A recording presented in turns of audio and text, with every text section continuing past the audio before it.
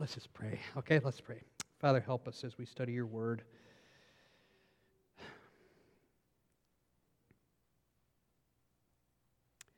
Help us as we study your word this morning to learn all that we need to grow to become mature followers of Jesus Christ and make us hopeful and happy because of what you've done for us through Jesus. And it's in his name we pray. Amen.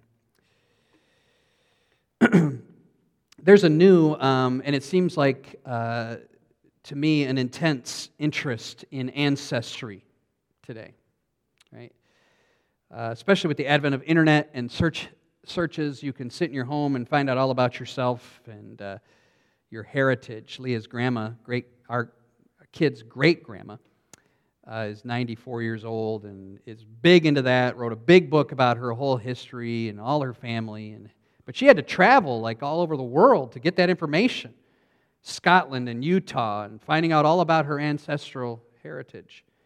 And now with the advent of DNA, you can find out your genetic makeup, you can find out you're 50% Cherokee Indian or whatever it is, and there's TV programs on PBS and others that take a celebrity and track them through all of their history. And there was a really funny one once where the girl found out she was related to William Brewster on the Mayflower, and she didn't even know who that was. You know, that's these celebrities for you, right? The guy is sitting next to her by the table, like, waiting for her to, like, have her mouth open that she's related to this famous person from the Mayflower, and she didn't even get it.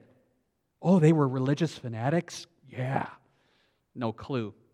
There's this new commercial where this lady holds up a painting of George Washington and says that DNA has revealed to her that she's related to him. I mean, it's really a fascinating thing, isn't it? And sometimes it's not so pleasant. Maybe you find out you're related to slave owners or Nazis or the KKK is in your background, right? Connections, though, are important to us. We brag on them or we hide them. And somehow imagine if you did this discovery tonight, you got a little bit interested and you went to Ancestry.com and found out you're related to the Queen, and next thing you know, you're invited to Prince Harry's wedding this summer, and you're on the guest list, and you're visiting with these very famous people and staying in the palace. Even fairy tales have emphasized this connection from time to time, most notably Cinderella, the one who cleaned the fireplace, and was invited by the prince to be related to the king. The point of all of me of saying this here as we begin is those of us who have entered into a relationship with Jesus are related to a king. Now, why doesn't that move you? Why does nobody say amen to that? What's the matter with me? We're related to a king. It's like if you were related to Abraham Lincoln, you'd be spouting it off to everybody, sharing how great this was. For some reason, we are unmoved by the fact that though we were once rebels to his authority, he has invited us to join his family. We discussed that when we talked about the privilege that it was a few weeks ago, back in Luke 7, verse 28, that the person who is least in the kingdom of God is even greater than John the Baptist, who Jesus calls the greatest born among women because of the high privilege that we have to be connected to Jesus in a personal way. So this morning you come to Luke 8, and Jesus moves on from his meeting with the Pharisee, and there's just a kind of a synopsis of his ministry in verses 1 to 3, including people who are connected to him as a result of their faith and repentance. And I want to look into that a little bit this morning, and again, I hope, encourage you. We're told in verse 1 that afterwards, soon afterward, after this meeting that Jesus had with the Pharisee in his home, that Jesus goes through villages and cities, proclaiming and bringing the good news. Isn't that interesting? Proclaiming and bringing the good news of the kingdom. So what Jesus' ministry is marked by is a teaching and preaching ministry. Proclaiming and bringing are two different words. Proclaiming is the idea of a herald who would come into town and kind of say, hear ye, I have a public announcement to make. There's a statement that we're going to announce publicly, where bringing is the word for evangelism. So what Jesus is doing is he goes from town to town, is making a public announcement about the good news of the kingdom, whatever that is. So what is it exactly that Jesus is proclaiming when he comes into these towns and proclaims the kingdom of God. What is he saying? What does this mean? In Matthew 19, Jesus states in conjunction with the rich young ruler that it is hard for a rich man to enter into the kingdom of God. He says it's easier for a camel to go through the eye of the needle than it is for a rich man to enter the kingdom of God. So he uses that phrase again, and this phrase is common throughout the Gospels, this phrase, kingdom of God or kingdom of heaven. And in conjunction with that story about the rich young ruler, the disciples after that, after the rich young ruler goes away, and Jesus makes that statement about the kingdom of God, the disciples say, well then who can be saved? So here's the connection. Here's a first connection for us is whatever the kingdom of God is, it's talking about salvation. The disciples understood that. So in a sense, when Jesus is going from town to town, he's proclaiming the good news of salvation. But I think we can get even more specific than that. We live in a world today that has instant communication. We can instantly connect with anyone in the world that we want. In a matter of seconds, we could get Joel and Sarah on the screen talking to us from Burma, right? We have very quick transportation. I saw a thing on Twitter this week of a missionary put up that it was a map of the world, and it said travel distance from London in like the 1800s. Like everything in Europe was like a week, and then it was like months to get to America from London, right? You could be in London tomorrow morning, right? We have instant information. We can get anything we want about any matter immediately. The engine light goes on in your car. You can Google it and find out who was the 6th president of the... You find out all of this information. And I'm thankful for these things because when Allie goes to Guam in August, we can have instant communication with her. So we're thankful for all these things. But even with these wonderful things, it hasn't made the ultimate questions of life go away. It hasn't made people stop despairing. In fact, these things actually make it easier for wickedness to thrive. It's not made any of our lifespans longer. We haven't necessarily become more intelligent about how to prolong our life. It is still a breath that can't even be measured. It's here and it's gone. One time we were in a camp setting with a group of teens, and maybe you've heard this illustration before. The man got up to speak, and he held up a yardstick, which is 36 inches long, and he imagined that each of those inches was 2 years of your life, because the Bible pretty much teaches that's what you get, right? 72 years. And so he started breaking off parts of the ruler, right? Okay, so most of the kids were 16 or whatever, so I don't know how much that would be, but he broke off a good portion of the yardstick. So imagine those of you who are in here and you're over 36 years old, that yardstick is half. You're 50, it's getting smaller, right? That's the measure of our life. Snap and it's gone. So where do we find our hope in a world like that? And that's, I think, in a sense, what Jesus is proclaiming. Even though there are these things, the evil of this life and the brevity of this life, right? Jesus is coming and proclaiming that there is another kingdom that you can be a part of. So we have this concept in the Bible of the kingdom of God, and Jesus proclaiming and bringing that good news wherever it was that he went. That there is a God who is living and powerful, who made us, who loved us, who died for us, and longs to reign over us, so that no matter how bad this life is, or even when considering our own mortality, we know that God is in control, sitting on His throne, and He reigns. So what is the kingdom of God? What is it that He's proclaiming? I'm going to say 4 quick things and then get into our message. First of all, the kingdom of God is a present spiritual reality. A present spiritual reality. Romans 14:17 mentions this, saying the kingdom of God is not eating and drinking. The kingdom of God is not necessarily a physical reality. It is a present spiritual reality. Secondly, the kingdom of God is a future inheritance that God's people will receive when Christ comes, saying in Matthew 25, verse 34, that the king will say unto those on his right hand, Come, blessed of my Father, and inherit the kingdom for you that has been prepared since the foundation of the world. There is a present spiritual reality that Christ is inviting the people who He speaks to be involved in. And even though you're enjoying that spiritual reality now, there is a future inheritance that will be received. Thirdly, the kingdom of God is a present spiritual realm that followers of Jesus enter. Colossians 1:13 says, I'm going to say all these things and then try to make sense for you. He has delivered us from the power of darkness and conveyed us into the kingdom of the Son of His life. You enter this realm. And then fourthly, the kingdom of God is a future physical realm that Christ's followers will enter. We're studying that in Sunday school, 2 Peter 1:11. An entrance will be supplied to you, a rich welcome will be supplied to you into the everlasting kingdom of our Lord and Savior Jesus Christ. So part of the problem is when we think of kingdom, this modern language that we use, we typically think of a land with borders, a territory that is marked off, right? And we think of a physical place where a person rules over that physical place.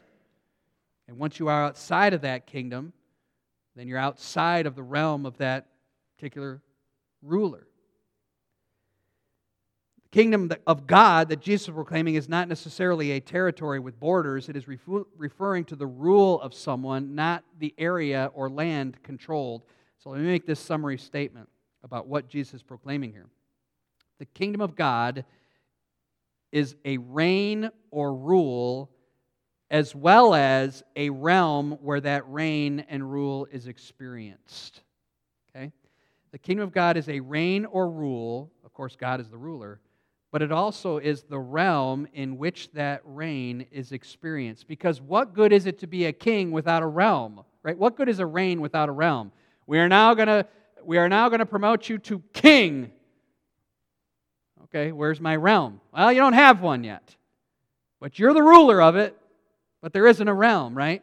So the kingdom of God includes two things. All that I've said, I'm trying to now, you say, well, Pastor, you're up here and I'm not getting it. So let me come down here. And here's what it is. The kingdom of God is that God is a ruler and He has a realm where He rules. And so Jesus is going about proclaiming that kingdom. He's proclaiming that rule. He's proclaiming that realm. He's inviting people to become a part of it. So when you, and again, the kingdom of God is equal in Matthew 19 to salvation. So in order to enter into that kingdom, you must come the way that He demands. Sometimes the realm is seen as present, that He rules over our lives. And sometimes the realm is seen as future, the actual physical kingdom of God that we will enter. Okay? So God rules in two places. He rules spiritually in the hearts of people who have received Him, and He rules physically in that place, that dimension called heaven that we will enter upon our death if we have first entered into His kingdom in this life. So let me make some initial conclusions before I actually look at Luke 8, 1-3. So here's we have this information. Jesus going from village to village, evangelizing people with the message of the kingdom of God. God wants to be your ruler. He wants to reign over you, and there's a realm, there's a place in which He does that. This is divinely appropriated because John 3:3 states that you cannot see the kingdom of God unless you are born again, unless you are regenerated, born from above. But also, there are action steps that you must take because you must repent of your own sin to enter that kingdom, because, Matthew 5:1, blessed are the poor in spirit, those who admit their spiritual bankruptcy, for theirs is the kingdom of God. Okay? So in order to enter the kingdom of God, in order to enter this rule, God must regenerate you so that you can exercise that repentance and faith that is necessary to receive God's kingdom and to enter into that present spiritual reality. Okay? All of you who have received Christ as Savior because you've been regenerated by God, you've repented of your sin and received by faith this message of the gospel, God is your king and He rules in your heart. And one day, you will be promoted to this promised future physical realm, a place in God's eternal kingdom. Now, with all that in mind, come back to Luke 8 with me, and let me make 3 quick thoughts about it, okay? This is the message that Christ is proclaiming. Now, I say Luke 8, but can you step back with your fingers back to Luke 4 for just a second? Let me show you one other thing, okay? I think that's pretty insane what God has done, don't you? Because we didn't want to be a part of this kingdom. We weren't seeking to be part of this kingdom. We were living in the kingdom of darkness, rebels to God, basically telling God to keep His distance and stay away because we hated Him. We were at enmity with Him. And the King, in love, we're going to mention this passage maybe if we have time, sends His Son to make this proclamation, to come to earth, to make this public announcement and evangelize us and say, God wants to be your king still. There's still a chance for you. It's not hopeless. You're not going to be eliminated from the kingdom. There still is a chance for entrance. Isn't that fantastic? I think it is. In Luke 4, verse 43, Jesus mentions this as the purpose of His ministry. Look at that with me, please. It says, in verse 42, this is after a very somewhat of a revival response by the people, but when it was day, after He had healed all these people, He departed and went to a desolate place, and the people were seeking Him and came to Him and would have kept Him from leaving them. But here's Jesus' response. I must of the kingdom of God to others, to the other towns as well. For I was sent for this purpose. Point number 1 in our lesson today, okay, is this. Just 2 words. A divine imperative. A divine imperative. I want you to note this, okay? Jesus' purpose. He was sent to make this proclamation. This was His message. This was His purpose in coming, so that He leaves a group of people who are responding to Him because He says, no, I was sent for the purpose of proclaiming this message to others as well. He was mission. This very small word, must, in verse 43, is a must of divine necessity. Luke uses that word a lot. Listen to some of the places where he also uses just the simple Greek word dei, D-E-I, that he must, Luke 2:49, be about his Father's business. Right? He's constantly driven by this mission.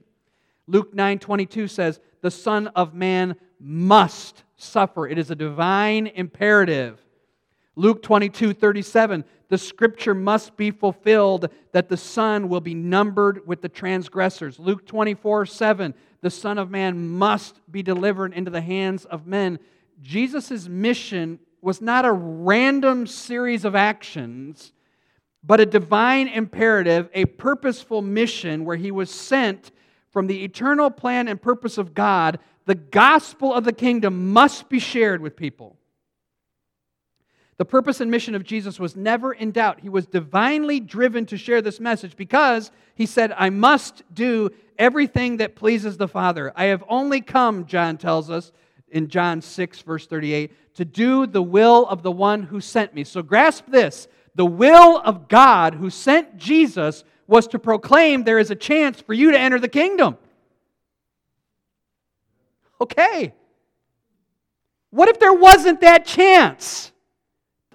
Why doesn't that blow you away? Why aren't you left in total despair because God actually made it possible for you to hear this message, and then no chance you'd ever receive it because you're spiritually dead and blind, and so He allows you the regenerative work of the Holy Spirit so that you can receive it. I mean, praise God for that.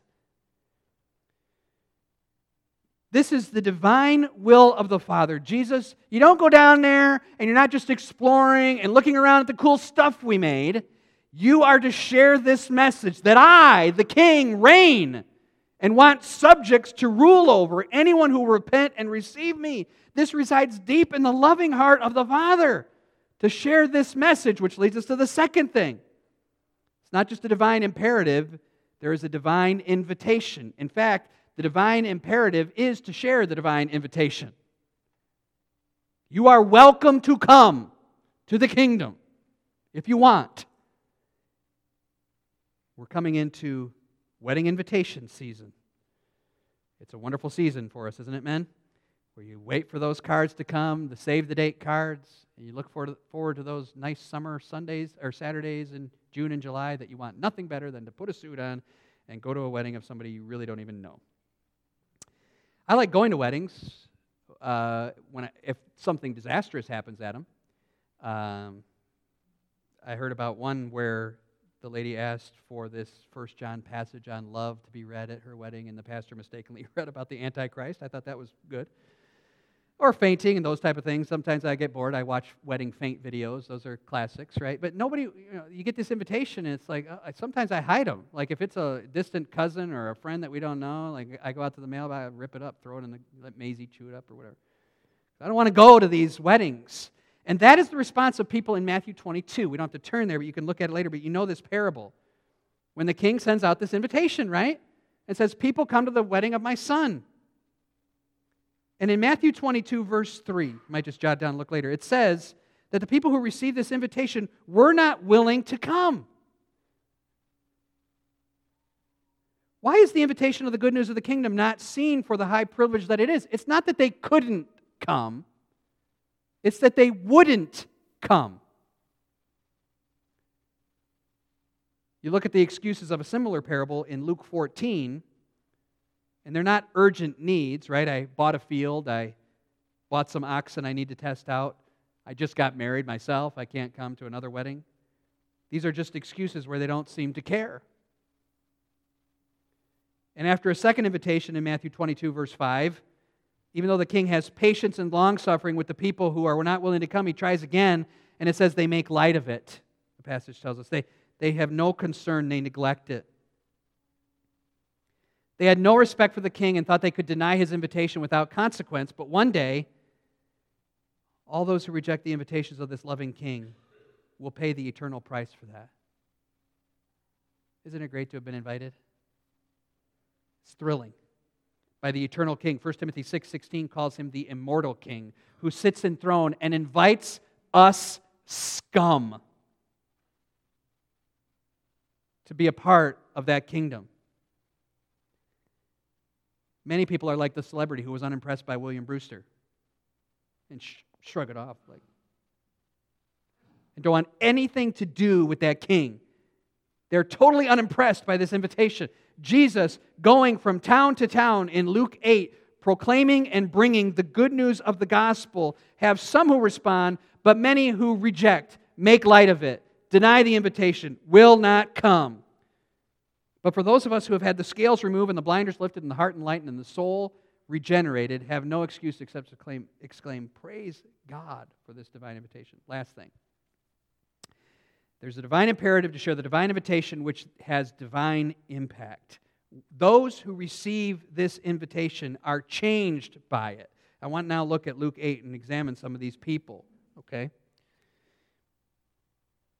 There are some who have received this invitation and joined themselves to this itinerant rabbi, and what's unusual is that they're all women who are mentioned. The 12 are mentioned, of course, but then 3 specific women are mentioned, and that would be highly unusual. But it comes off the heels of Luke 7, where the sinful woman of Luke 7 responds to the gospel of Jesus and actually comes back and worships him and is so thankful for all of the forgiveness that has been granted to them. Let's look at the 3 women that are mentioned in the passage, okay? It says Mary Magdalene, Joanna, and then Susanna. Of those 3, we're most familiar, of course, with Mary Magdalene. But Joanna and Susanna are virtually unknown to us. We'll mention a little bit about them. Mary Magdalene is simply named that because she probably came from a region or a village or area in Galilee known as Magdala. And so she became Mary, called Mary of Magdalene. She is mentioned more in the Gospels than any other woman with the exception of Mary, the mother of Jesus. And she is mentioned here as well as in Mark 16, I believe it's verse 9, as being a woman who had been healed of 7 demons.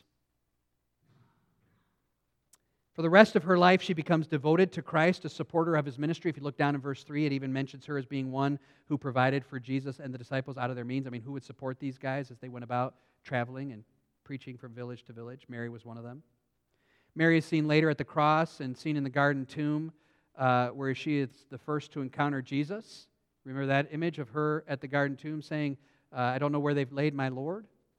And Jesus meets her and commissions her to share the gospel, to go share with the disciples that she's seen him. Mary was not one who received the blessings of Christ and then neglected the joy of serving him. She was completely transformed. She had been earlier dominated by 7 demons.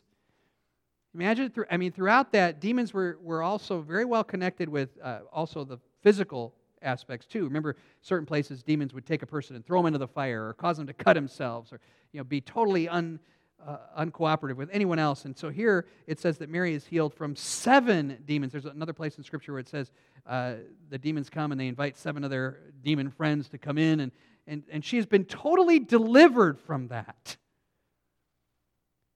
And her love to Christ, due to his forgiveness, the impact that this invitation had on her is evident, so that all of the men who followed Jesus were gone from the cross, and yet Mary and some of the women are at the cross and then even at the tomb, and then they're the ones in complete despair. She is the one in complete despair when she realizes that Jesus is gone.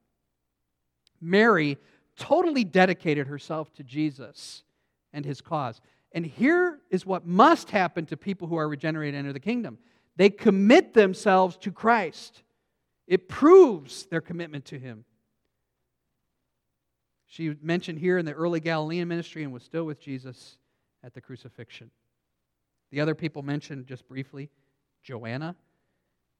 Joanna is mentioned as the wife of Chuza. That might not be the right way to say it.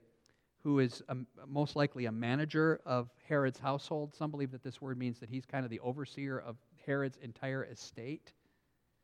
It's the Herod who actually imprisoned and executed John, who Chuza was that Herod's manager. So the gospel of Jesus penetrated all kinds of people. Think about this. As you think about Luke 7 and Luke 8, think about the different people who are impacted by this invitation. There is no limit to the bounds of the gospel. Okay? When you think about the 12, and we did a series this summer on the 12, and all the varying nature, you have a tax collector, you have a fisherman, you have a zealot, right? You have intellectuals, you have country people. You have this sinful woman, most likely this prostitute of Luke 7 who responds to the gospel. You have Mary who was inhabited by demons. You have then this woman of high esteem who lives in Herod's palace with her husband, the manager of Herod's estate. And the gospel knows no bounds. Do you know that? The gospel knows no bounds. The gospel of the kingdom is an invitation, is a divine invitation to anyone who would receive. We understand in God's sovereignty He's going to regenerate those who He has elected, but the invitation is in the public square for anyone who wants to respond. And it doesn't matter if you're rich or poor, man or woman. The only people who are rejected are the self-righteous Pharisee people who say, I don't need the gospel of the kingdom. Joanna did, and her commitment to the Lord is seen. She's mentioned in another passage as well. In Luke 24, verse 10, she's mentioned as being one of the women who came and supported. Susanna, this is the only place she's mentioned, and she represents to us the unknown. Well, it says Susanna, and then it says, and many others. Susanna and many others. Susanna and these many others represent the unknown millions, billions maybe, known only by name, or not even known by name to us, that represent people who have been eternally loved by Christ and divinely invited to join the kingdom. So someday we will meet Mary, Joanna, Susanna, and many others, and what we'll do is not congratulate ourselves, but we'll go to each other and praise the King who invited us, that this impact on our lives completely and totally changed our eternal destiny, but also our decisions and choices in this life. Let me conclude by saying this. What we learn about Mary, Joanna, Susanna, and these others, the impact of the gospel of the kingdom, here's 3 quick things, okay? First, or ABC or 1, 2, 3 or whatever. First, we are completely liberated from our spiritual bondage. This is the impact of the gospel of the kingdom. Completely liberated from our spiritual bondage. Colossians 1, you are translated. You are taken from one kingdom to another. Your father was Satan. Your father now is God. Your destiny was hell. Your destiny now is heaven, the eternal kingdom. You once were in bondage to sin. Now you're free from that. In debt and under the penalty and wrath of God, now you are forgiven. I mean, these are monumental shifts that have happened. The impact is untold upon us. Why does it not move us? We've been completely released from spiritual bondage. Secondly, the impact is there is a commitment to follow and support the ministry of Christ, which is what Mary, Joanna, and Susanna did. It must have been that Mary, Joanna, and Susanna were wealthy, at least wealthy enough to support 12 hungry men traveling around, these itinerant preachers. Most likely Joanna, of course, was wealthy because she lived in Herod's household. And they were committed to follow and support the ministry until the very end. Right? Luke 24:10 is a verse that I mentioned earlier where these women are mentioned again as being there at the cross. And here it says at the resurrection, it was Mary Magdalene. These are people who return and share the resurrection news. It was Mary Magdalene and Joanna, she mentioned again, and Mary the mother of James, and the other women with them who told these things to the apostles, but these words seemed to them an idle tale, and they did not believe them. These women were impacted by the gospel. They were completely liberated from spiritual bondage. They were committed to follow and support the ministry, and then they were commissioned to share the gospel, to share this message of the kingdom of God with others as we now are. I hope that you are thankful that in the heart of God from all of eternity, He had this imperative mission for His Son to come and share this invitation to the kingdom of God, which has greatly impacted each one of us. Shall we pray? Our Father, we are grateful today for the love of Jesus, which constrains us, for we know if Christ died, we should now live for Him. And I thank you, Father, for opening my eyes to the gospel of the good news of the kingdom of God, and I'm glad to be your subject. I'm glad to be in your eternal kingdom with you reigning over my life. And I'm sorry for the times that I've rebelled against you and sinned, even in the face of your love and goodness. I'm grateful for the privilege of proclaiming this gospel every single week from this pulpit and sharing that invitation that others may join the kingdom. Raise up an army of people who are so moved by these facts that they'll do the same things that Mary, Joanna, Susanna, and these other women did, supporting the ministry of Christ, faithfully contributing, ministering, evangelizing, instructing, fellowshipping. Let us see the far-reaching ramifications of all that the gospel has done and means in our lives, that we might live in such a way that every area of our life is affected by this good news. May we reflect on these things even this afternoon and bring us back tonight with joy, ready to hear from your word again. And it's in Jesus' name we pray. Amen.